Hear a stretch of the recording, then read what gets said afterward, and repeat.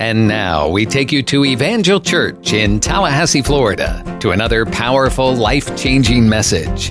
For more information, visit our website, evangelag.org. Christmas is, probably my favorite time of the year. And I know some of you probably, I see some nodding heads, you probably share that time. There's a lot of reasons, especially now being a dad, and seeing our kids opening their gifts. That's always a pleasure for Lacey and I.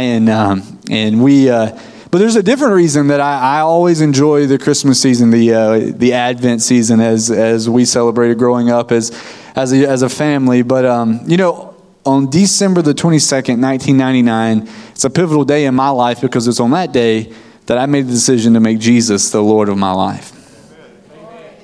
So Christmas carries, we already talk about Jesus, and we already in his birth, and we're the anticipation of the coming of Christ, his first coming, as well as looking forward to his second coming, all of those things. But in this time of the year, I just nostalgic. I think about leading up to the 22nd of December 1999. I can think about being invited out by a local youth group. That's why, youth ministries it's always been what I've wanted to do. I've wanted to work with teenagers all my life, and God's given me an opportunity to do that here. And I think about that first invite that I got from the youth pastor there in Wee-Waa, Hitchcock, Florida, to go hang out. It wasn't to a church service. It was just to go hang out. It was just to go be with the youth group. And I noticed something that night in the mall, early part of December. We were shopping for the less fortunate kids in our town. And I noticed something that was different in the lives of those teenagers that I went to school with. If you've ever been to Wee-Waa, Hitchcock, you pretty much know everybody in town, okay? I mean, it's not a big metropolis at all, 3,500 people strong. And we always joke that the only people that can live in Wee-Waa are the 3,500 people that live there. So to all my Wee-Waa, Hitchcock friends, I love you. They're watching on Facebook probably. But it was just a great town to grow up in. But I noticed something different in those young men and women. They had something that I did not have. The laughter, the joking around. Growing up and some of the stuff I dealt with in my childhood, and some of you know my story, and I'm not going to get really deep into that today, but there was just this void, there was this emptiness that I was longing to fill. And I remember a young man who wasn't much older than me in that youth group saying, I said, what's your deal? Like, you guys are happy, you're laughing, you're singing all these songs. And he's like, Zach, the only thing I can really think is, I got Jesus. And that didn't make sense to me. I've heard of him before. I knew of this Jesus. I went to church occasionally with my family. I remember growing up, I got baptized, or I was christened in the Methodist church there in Quincy, Florida. My grandmother poured her, devotion life into us, but I didn't understand that I could have a relationship with Jesus. That's the phrase he used too. Like, I just got a relationship with Jesus, and it started my young 12-year-old mind just started racing. Like, what do you mean you have a relationship with Jesus? How is that even possible? And so I was all in. I'll be honest with you. I wanted to know Jesus. I wanted to know him like these guys and these girls knew him. I wanted what they had. So I remember making that decision at my bedside in my mom's house there in Wee-Waa. But getting to know Jesus wasn't or wanting to be on board and following him wasn't a hard decision. He loved me. He died for me. He was there to give me purpose. He was there to give me meaning. He set me free. He brought meaning to the emptiness that I was feeling. He filled this void. I mean, it was not like, instant. It was instantaneous, but there was something that I never knew that I was missing, even as a young man that day in that little bedroom in Wee-Waa. And as I grew, thank God for the men and women in my life. My best friend, that's what he used to introduce himself as, was Brother Milton Whitfield. He was 86 years old some days he was 84, whenever you'd ask him. But I would hang out with him. I would spend time with him. He was one of the older men in our congregation. He was a deacon, usher at times. He served, he did everything. But he would invite me over to cut his grass. That's what he would say. I need you to come. But then, I would cut the grass, and then he would spend the next hour I didn't know what it was then, but looking back now, he was just discipling me. He was taking time with this young guy. Or he would come and pick me up He would come pick me up in the summer months, and there was a place called Maxine's Restaurant in Wee Wahitchka, and they had fresh seafood.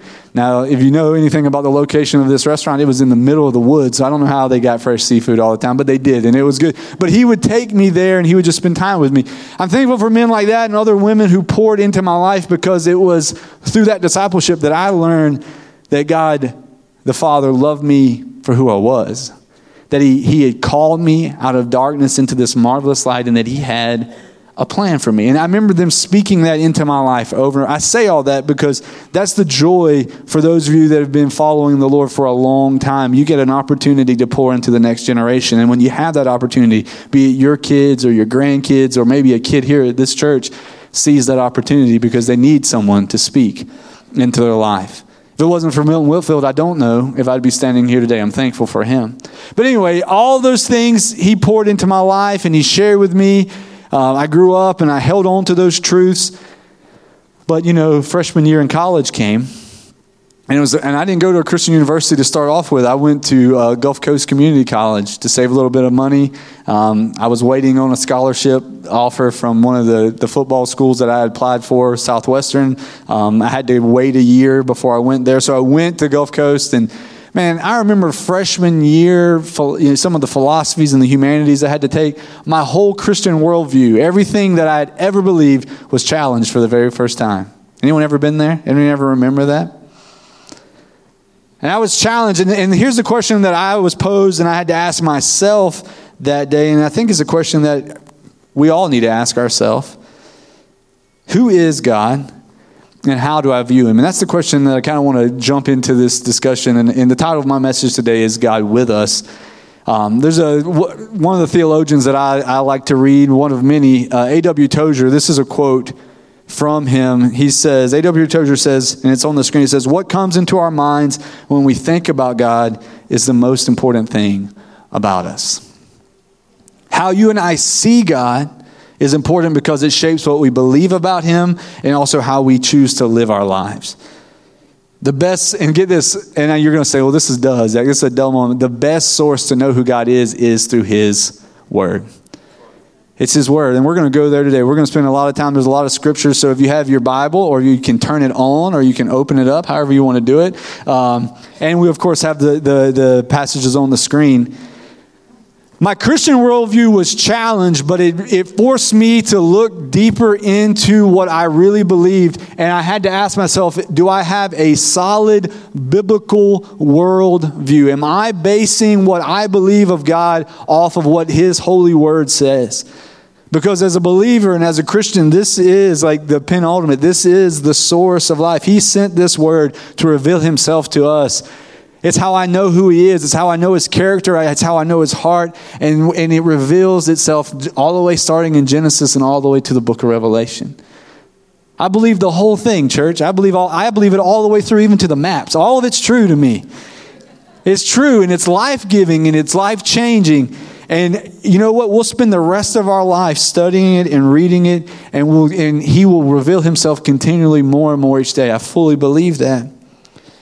So there's some key passages I want to talk about, and really one of the doctrines of the church that I really want to teach on, and I'm not going to go super deep in this, but the doctrine, as we really get to, or the teaching that we're really focusing on here in this Christmas season, is the doctrine of the incarnation, God becoming man. It's pivotal. It's central to everything we believe in Christianity. It's also a paradox. How can God be fully man and fully God at the same time in Jesus? But He is. And the scriptures, it doesn't take long, church, as we're reading. We get into the Gospel of Matthew right off the bat, even from the words of Isaiah. Matthew chapter 1, verses 21 through 23. This is what it says. "She will give birth to a son, and you are to give Him the name Jesus, because He will save His people from their sins." And here's the fulfillment of this from the prophet Isaiah. It says, "And all this took place to fulfill what the Lord had said through the prophet. The virgin will conceive and give birth to a son, and they will call Him Emmanuel," which means God with us. So at the very start, the angels that had revealed to Joseph and Mary that day, the incarnation, this idea, this thought of God becoming human form, coming to us to meet us where we are, is right off the bat. It's revealed right in the first gospel. But it doesn't just stop there in Matthew. We keep reading. One of my favorite passages that is found in John chapter 1, verse 14, and this is out of the Message version. I just like the way that he puts it. He says, "The Word became flesh and blood and moved into the neighborhood." We know that the Word he's talking about there is Jesus. And here's the beauty of this doctrine and what we believe in the Christian faith and our biblical worldviews, that the incarnation of Christ is central to the Christian faith. I wrote it this way. It says, we believe that in Jesus, God became a human being. God left the blessed domain of heaven and was born in Bethlehem. Took on humanity that we might share in the blessing of heaven. He took on our sin so that we might share in his righteousness. He set us free from the oppression of Satan's rule, and in him we have perfect freedom and liberty, and we've been reconciled back into a relationship with him. That's the reason, that's the point of the incarnation. God becoming human, understanding our story from the inside. In Jesus, Jesus is God's loving embodiment to the world. He is God to the world. And God understands our story from the inside, as I already said, because he became human. It's very pivotal that we believe this. And we were talking with the middle and high school students this morning. We asked them the same question. And I asked you the same question I asked you to start this message off was, and this is crucial, this is central to our belief, Jesus is not a created being.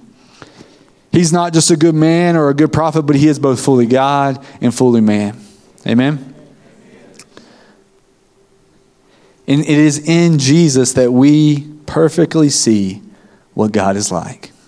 I'm going to say it again. In Jesus, we perfectly see what God is like. We understand his character. We understand his love. We understand who the Father really is when we look at Jesus.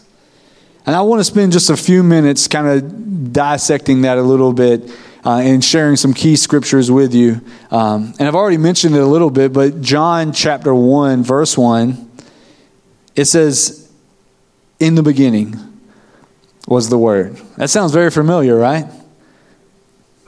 Genesis 1:1, John's making a parallel to both of those things. He says, but John's saying, in the beginning was the Word, and the Word was with God, and the Word was God.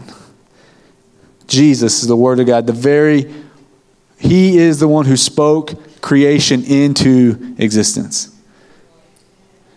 If we really look at that word, when it says and what John's doing there is the Greek word there is called logos.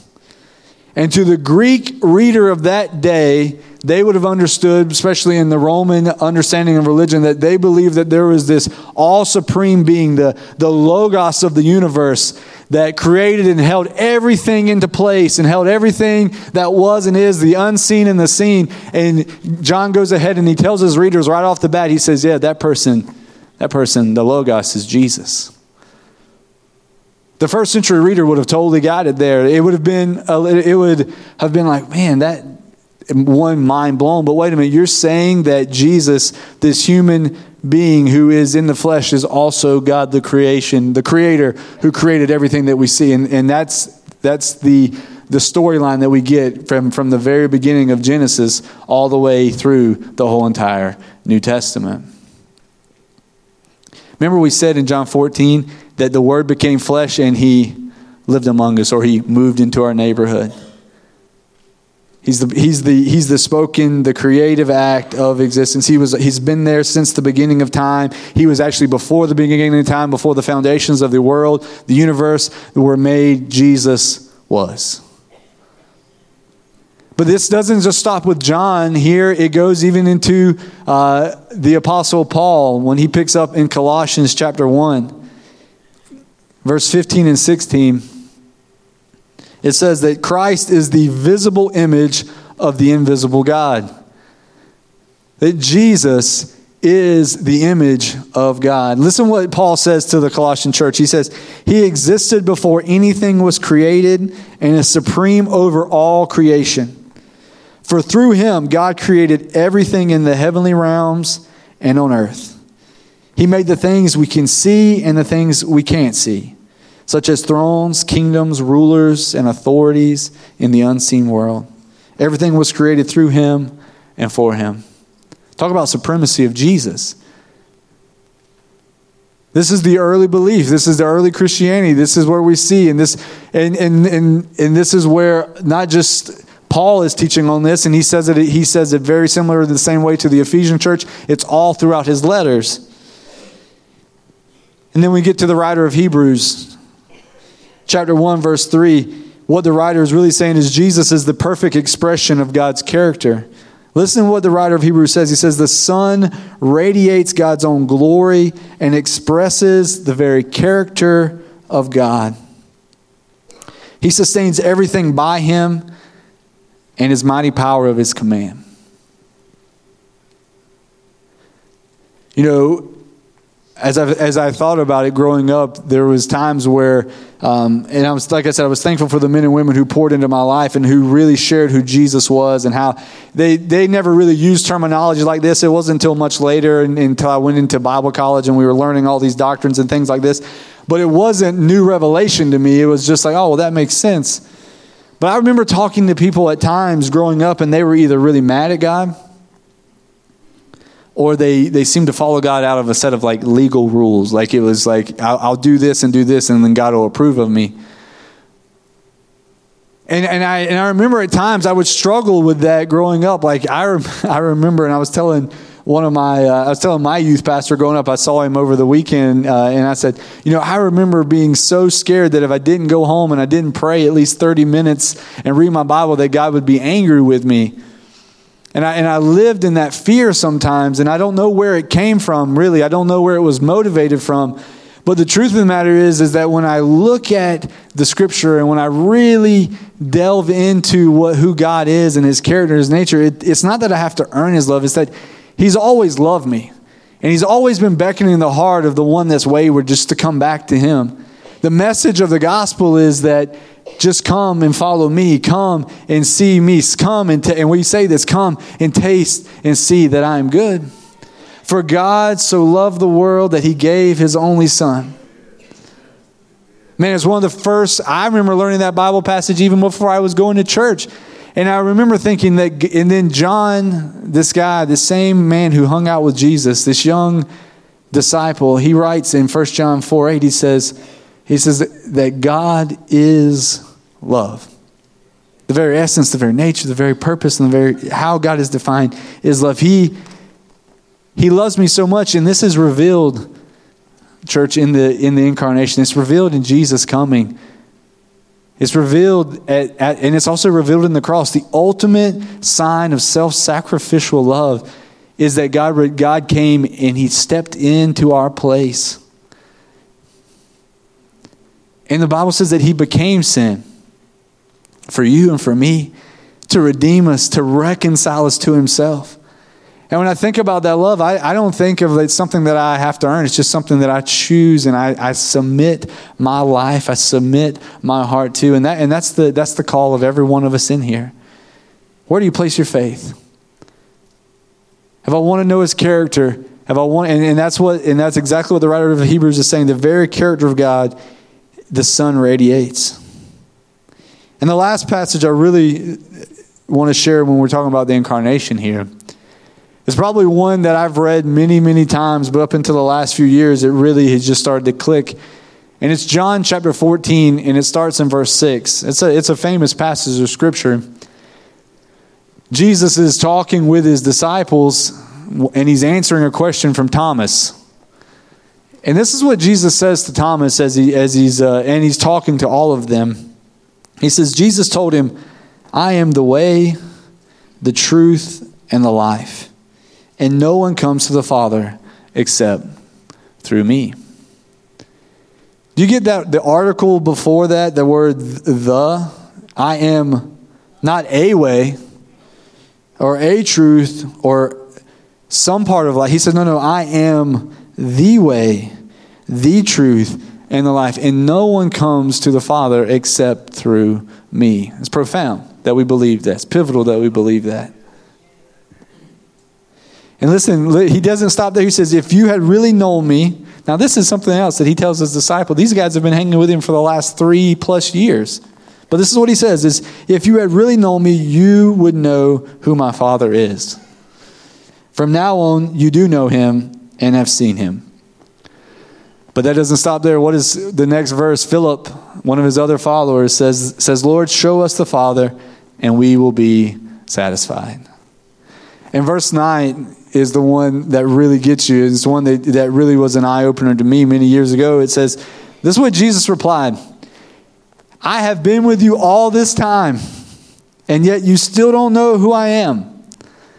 And these are Jesus' words. And anyone who has seen me has seen the Father.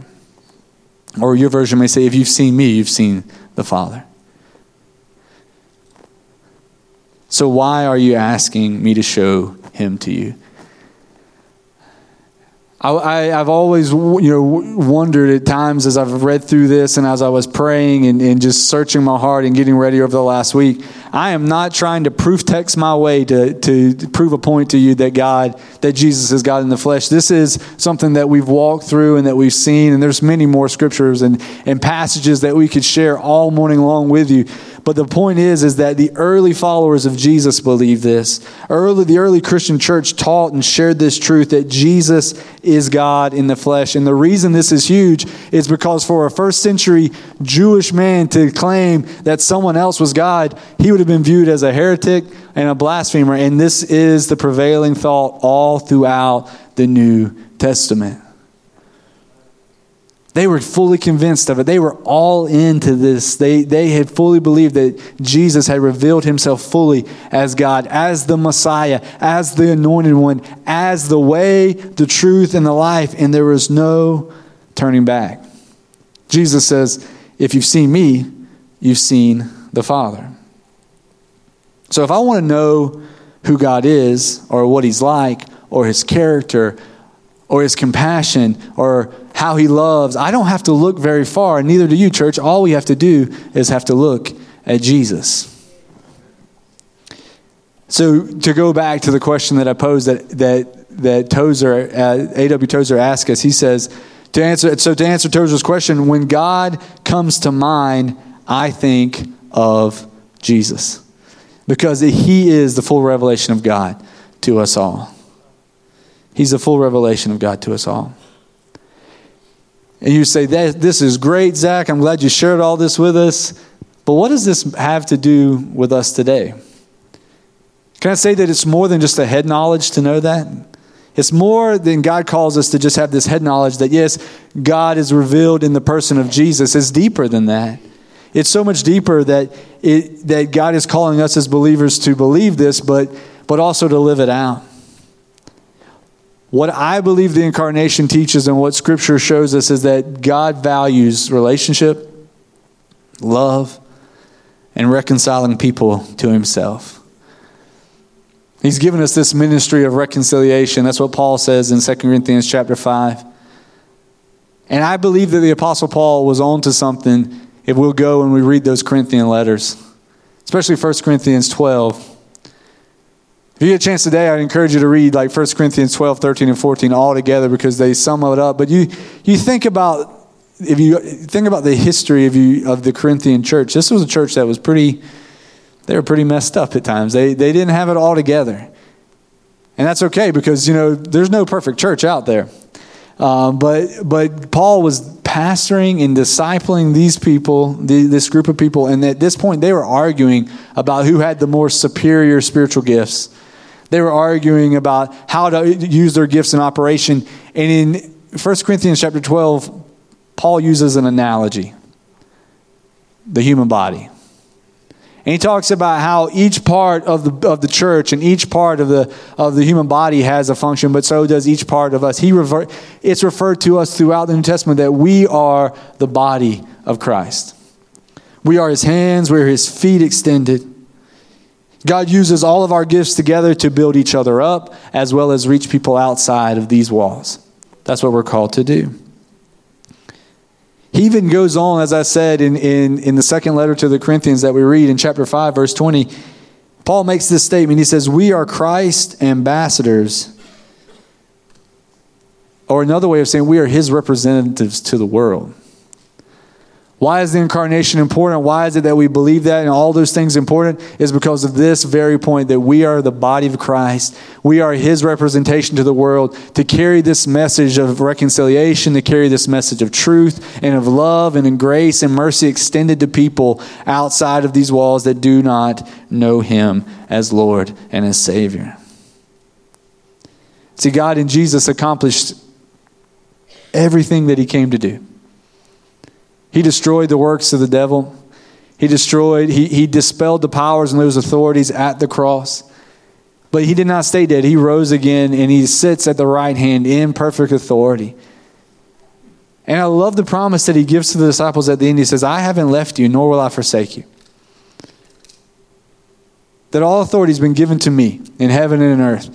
And then he releases us to go. The same Holy Spirit that raised Jesus from the dead is alive in you and me. And it's not just to bottle it up and just to contain it until we get to heaven. It's to share heaven right now with all those that we come in contact with. It's to make a difference in the world today. It's to love your neighbor as yourself. It's to care for the, you know, when you think about what Jesus did, he healed the sick. He cleansed the leper. He set at liberty those that were captive or bonded or bound by evil spirits. So he cast out demons. He fed the hungry. He cared for the poor. He did all those things. He continued that. That was his ministry throughout. And if you and I are the body of Christ, then it is our responsibility and it's the call of God upon our life to share his forgiveness, to share his love, and to share in the ministry of reconciliation. Church, there's no insignificant role in the body of Christ. Each one of you play a very important role. Each one of you have value. Each one of you have worth. Each one of you bring something to the table. God's put a gift inside of you to use. You read that chapter 12 and Paul says, all of us have these different functions, and the hand can't say to the foot, I don't need you. And the foot can't say to the ear, I don't need. We all need each other. We all are dependent, I'd say dependent upon, but the idea of the church, the body of Christ, not a physical building, but you and me, the people of God. We're there for each other when things are going good and when things are going bad. We're there for each other to pray and to encourage and to lift up and to strengthen and we use the word edify in the church, but that just to encourage when you're in a good spot or when you're in a bad spot. That's why it's so crucial, I think, like small groups are important, or like the ladies event that's coming on Tuesday. There's going to be an opportunity for you to go there and be in a room of people that you're going to worship, you're going to exchange a coffee mug, which is, a tangible gift, but you get to do life with people. God is a God who has always been a God of relationship, and he's calling us all in that context of relationship. So from small groups to services that we do to events that we have, they're all done with a purpose, not so that we can just put something else on the calendar, but because the intentionality is that we want to be the church of Jesus Christ. We want to be his body extended to people who need to hear of this great message that we both carry within our hearts. And so this is the good news that Jesus came. This is the good news that he wasn't just a good man. He wasn't just another good prophet. He wasn't just someone who died and had no impact, but his life and his ministry still continue, and it continues through you and through me, those of us that have put our faith in Jesus. He did not save us from a world just to escape, but he saved us to make an impact, an eternal impact in our world. And it could just be in the life of just one person. It could be in just the life of one person that you come in contact with. As I think about Christmas that's coming, I ask this question to the believer in this room today, to the Christian that's here today, the Christ follower, is how are you using your gifts right now to share the good news of Jesus? It's a rhetorical question. I just want you to ponder that for a second. Brother Norm, if you'll come to the keys. The gifts that God's put in you, how are you using those to share this gospel, this good news that God is with us? that he's already came and he's made a way. You have an opportunity. Maybe God's already been speaking to you through this service. I know the message that was given in tongues in the interpretation was that God wants to take that heaviness off of you. Whatever burden you've been carrying. You know, there's a lot of times, I know I do this personally myself, I think, man, there's so much need out there in the world. Where do I even start? What do I even do? How can I do anything? And a lot of times you just overthink it, and you end up never doing anything. Can I say this, that God has not called you to be the Savior? He's already done that. He's already done that.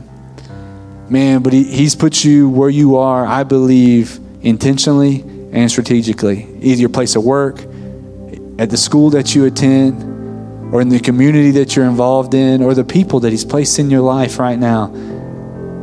I just don't think it's by happen chance that you're there.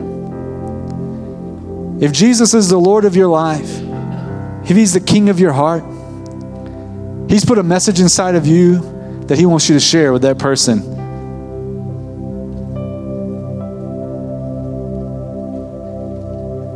You got a great opportunity. We as a church have a great opportunity to impact our community every single day. Not just by the events that we do, but because we are the church. We are the body of Christ. When we say that we're evangel, we're talking about every single person sitting in these seats here today. When Pastor says this is the greatest congregation in the world, he's talking about you. He's talking about God has put a ministry inside of you to go and to share His love, His heart, the love of Jesus with those that are outside.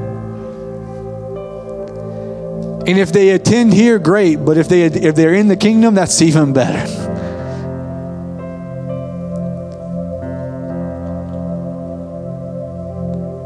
I believe that we serve a God who's all powerful and God who is in complete and total control. And that I, nor do you, have to any longer allow Satan to have any dominion or any rule in our life. I don't have to give him any authority. I don't have to give him any of those things because Jesus has already taken care of all that stuff. And when those lies come in, or when that guilt comes back, or, hey, you remember what you used to be, Zach? Or, hey, do you remember your past, John? You remember what you used to be? I can quickly dispel that lie and say, yeah, I do, but Jesus has already taken care of that. You got a message of reconciliation to share with the world. That's for the believer I just talked about. Now, for someone here today, you may not, you say, Zach, I believe in Jesus. It's all good what you're saying. I don't have a problem with Jesus, but maybe in your heart you've had this dichotomy of who God is and who Jesus is. You see Jesus as the Savior, but you see God as the angry dad who's just waiting in the distance. Can I say that that's not the true picture? That's not what the gospel presents. He's not. He's not far off. He's not distant. My prayer today and this whole week as we were getting ready for this message was that I pray that as we read these scriptures and as we talked about them, as we discussed them, that the Holy Spirit would begin to stir in your heart. That Jesus, when you look at Jesus, that you see the Father. Man, a Father who loves you, who wants a relationship with you, who says that you have value and that you have worth. And today you may be here and you say, I've never thought of God that way. I share with our students that I had a tendency, and I think a lot of us do, we project our earthly parent, maybe a dad or a mom, on the image of God. And that's just natural because we're humans. And no matter if you had a good dad or you didn't, the love of God the Father far supersedes that of any earthly parent. And I know that's crazy to think. If those of you that are parents here, I think about my three girls, Ella, Maggie, and Nora, and I would do anything for them. But I tell them when we do devotion time at night is that I love you, but Jesus loves you so much more. And that Jesus wants you to know that He loves you just as you are because He created you that way. And maybe you need to hear that today. Maybe you've been struggling so much to just try to earn approval, and you've been struggling so much to try to find purpose, and you do this and you do that and you run here and you run there, and it all just still feels empty and it all just still feels void. But can I say today that you can stop running in trying to fill that with those other things. And today, right here, Jesus is here. He's here for you. With arms open, fully embraced, saying, I'm here. I'm here.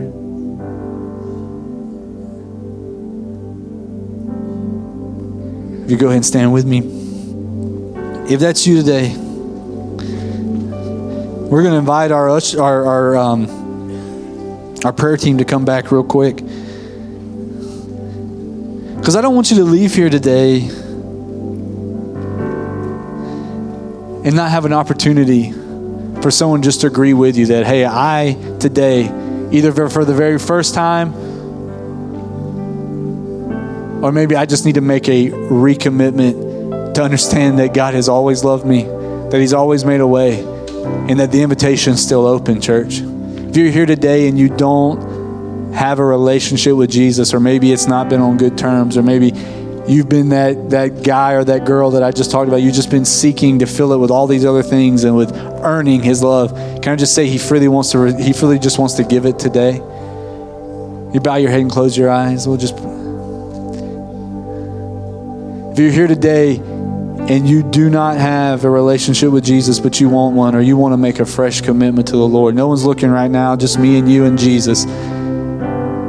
We just raise your hand real high and I can see it. I see that hand. Thank you, sir. I see that hand. Thank you.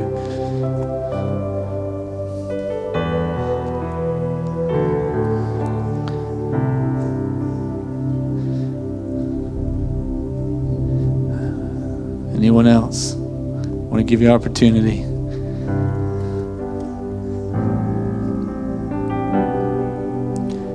Also, for the believer in you here today, if you are, man, you just feel like God's been stirring something in your heart. Maybe it's a small group that you'll lead in the spring, or maybe it's a ministry that's right now in this season that they just need volunteers. They just need people to go and do. And you've just been on the fringe and you've been kind of, I don't know. But maybe the Lord's been dealing with you about that. And you just want someone to agree with you. Those things that God's been speaking to you about. And you just need someone to pray with you for wisdom and for direction. That's what this altar call is for too. For those two gentlemen that raised their hands, I just say, welcome to the kingdom. Welcome to the kingdom. And and there are people, give them a hand. Welcome to the kingdom of God.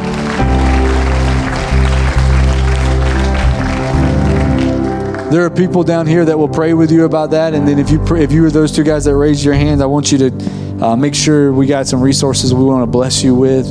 But we're going to open this altar. We're going to worship Jesus. And if you need prayer about what God's calling you to do in this season, to live in relationship, to extend His love to those outside these four walls, there are people here waiting. Father, I love you. God, I thank you for your word.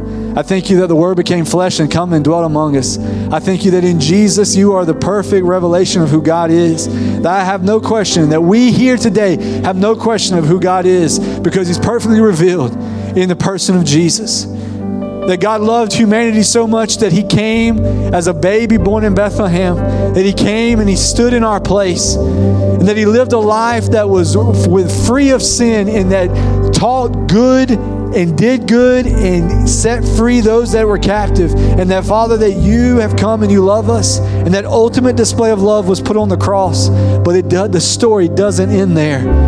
That 3 days later you rose from the grave, triumphing over death, hell, and the grave, and that in Jesus we have victory, and that we have a ministry to go and do and share with this world. So, Father, as you're stirring the hearts and minds, and God, as we worship today, Father, we just simply say we thank you, and that we love you, and that our hearts are yours. In Jesus' mighty name, as we worship, these altars are open. I encourage you to come and find someone to agree with you. In Jesus' name. We pray right now that God uses this message to plant good eternal seeds deep into your soul. For more information, visit our website, evangelag.org. Evangel's all about making the name of Jesus famous and His church glorious. We love God, love people, and love life. And we're here for you, working to help draw people from impossible situations into a loving and friendly circle of hope, where answers are found and acceptance is given. We invite you to join us for any of our services, Sunday mornings at 10:30 and Wednesday evenings at 7. We're located at 2300 Old Bainbridge Road in Tallahassee. We have fantastic programs for kids and youth and small groups to make deeper connections. And we pray that God blesses you richly and abundantly as you continue to seek Him first in all of your life.